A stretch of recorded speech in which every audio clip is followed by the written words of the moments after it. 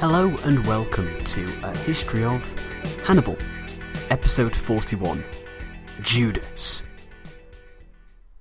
Now is the moment Hannibal finally moves from Cannae.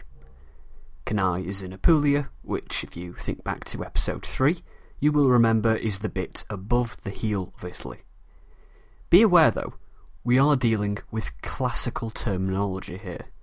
For our purposes, Bruttium is the toe of Italy. Calabria is the heel. Apulia is just above the heel on the Adriatic coast. At some point, I'm not really sure when, but I think in late antiquity the labels change.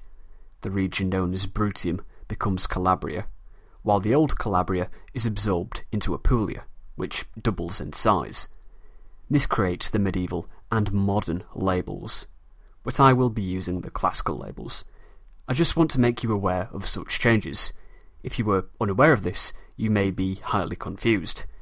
I certainly was before I found out the labels change. When studying the Norman duchies of southern Italy, I was very shocked to find Calabria in a different place on the map. But I do digress.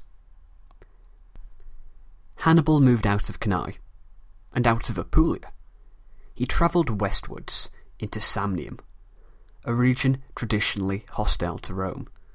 Just think of the Samnite Wars fought throughout the 4th century. They travelled to the town of Compsa, which was handed over to Hannibal by a certain Statius Trebius.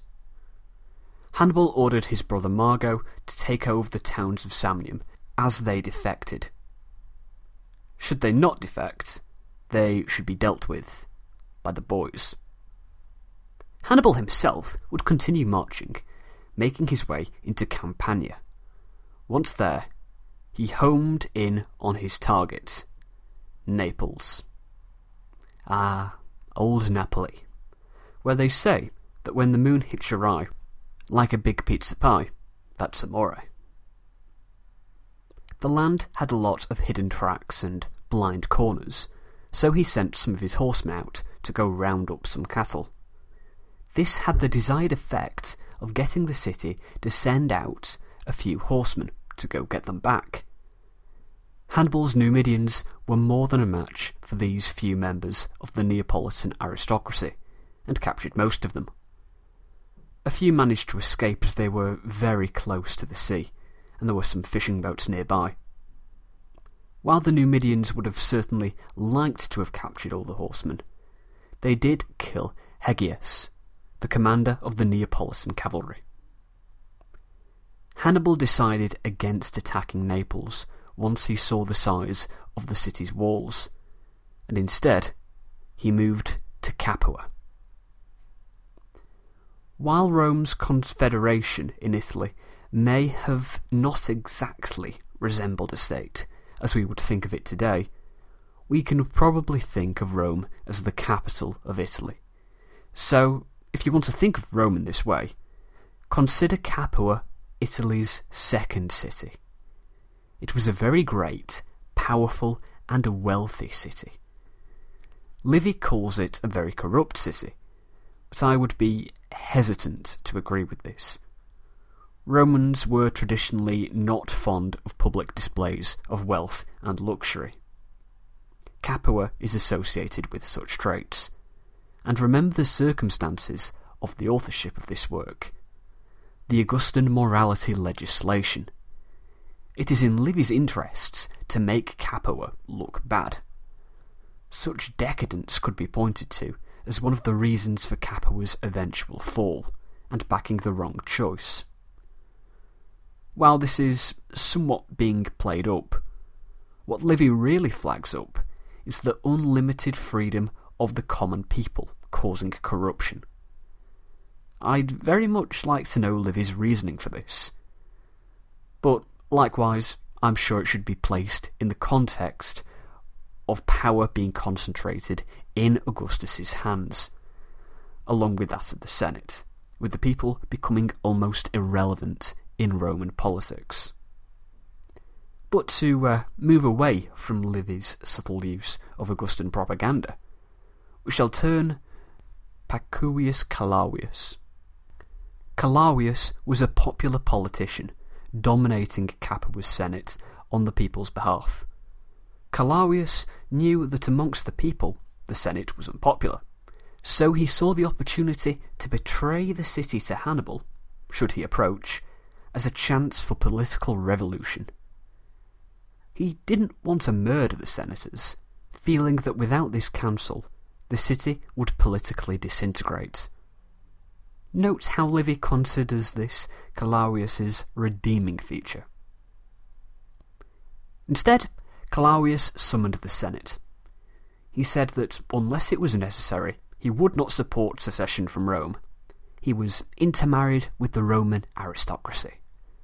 What better position could he gain with the Carthaginians? Instead, they should focus on the real enemy, the people. They would not be content to switch allegiance to Hannibal. They would want to kill all the senators and hand over the city on a silver platter. He then said he would prevent this from happening if they put aside their past differences, such as his support of the people against them, and gave him total power. Terrified, the senators gave in. He then told the senators to hide in the Senate house, who he would surround with guards, to protect them. He would then go out into the people and propose the idea that they kill all the senators and hand the city over to the Carthaginians. By supporting this plan, he would find a better way to save them than if he tried in vain to oppose it. Regardless of who is the good guy and who is the bad guy in this situation, the sheer stupidity and gullibility of the senators is astounding. They placed themselves completely into the hands of Claudius. Claudius went out to the people, proposed the plan, and suggested that they try all of the senators. If they be considered unworthy, they should elect a good man as his replacement. But after voting the first man to death, the people couldn't think of a single suitable replacement, and the senators were allowed to live. The senators were completely under the thumb of Claudius, thinking they owed him their lives. The senators started acting nicer to the commoners, saying, "Good morning, old chap," in the street, or whatever the local variation was. There were invitations to dinners, legal assistance, that sort of thing. The people and the nobility became more fused in mentality. As a whole, the city began to turn against Rome. Following the defeat of Cannae, they began doubting, and would have seceded much sooner had they not had such close ties with Rome. They had marriage alliances, as well as 300 horsemen garrisoning Sicily. They sent a message to Varro, who had not yet set out for Canusium at this point, offering their condolences. In normal circumstances, this would be treated as a very nice gesture, but the companions were mistrusted, and the action received contempt. The companions offered to give Rome what they needed. Varro laughed this off. To be lacking something, they needed to actually have something. At Cannae, they lost everything.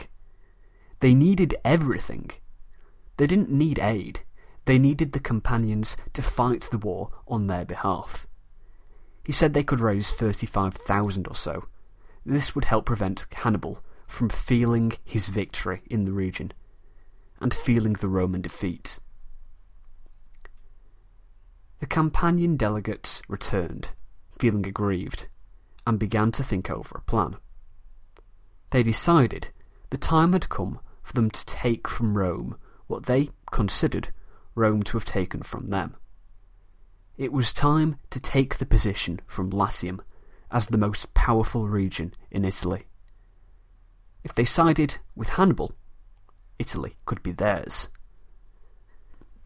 This was reported to the Capuan Senate, now more in line with popular opinion than with Rome.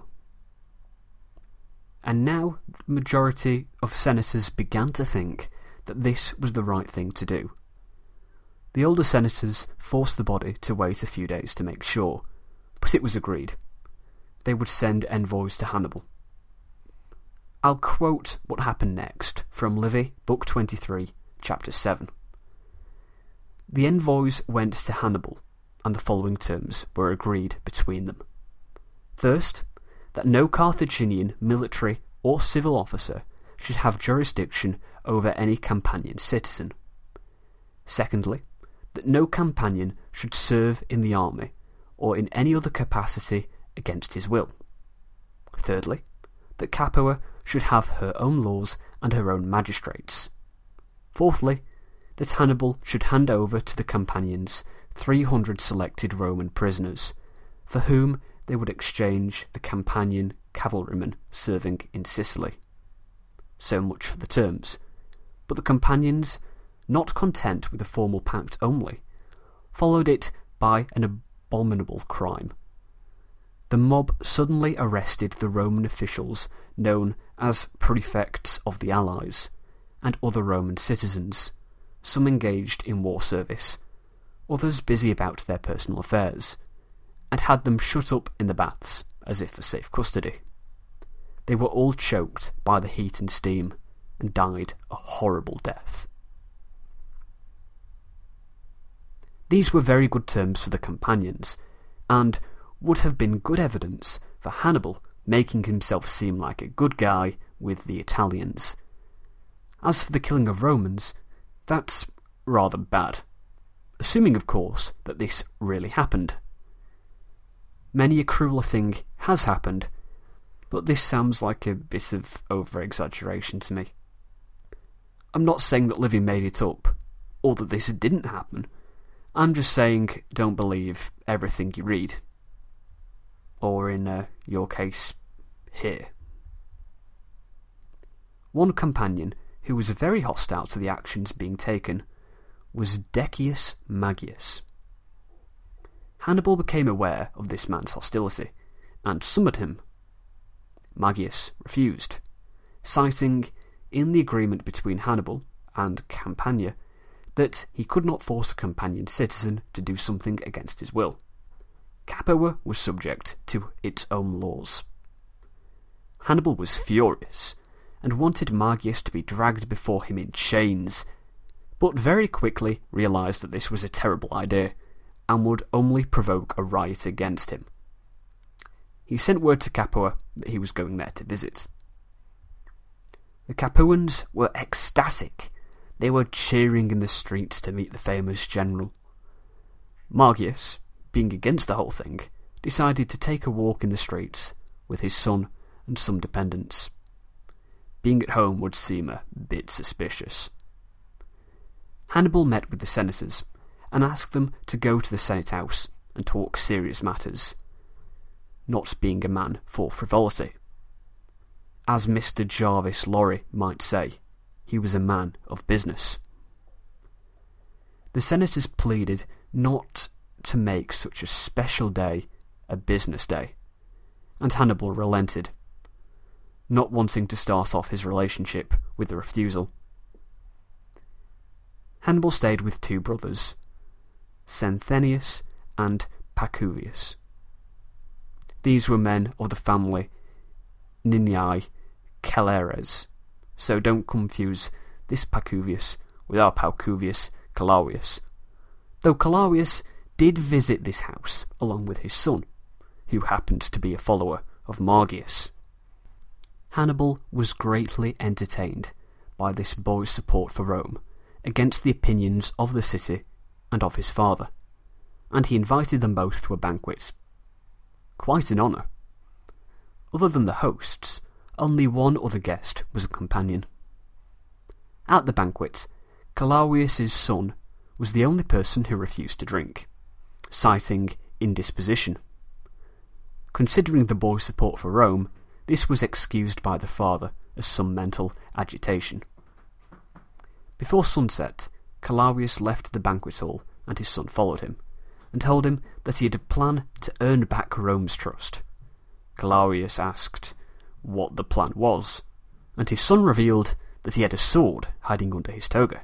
He would kill Hannibal tonight, and warned his father to leave.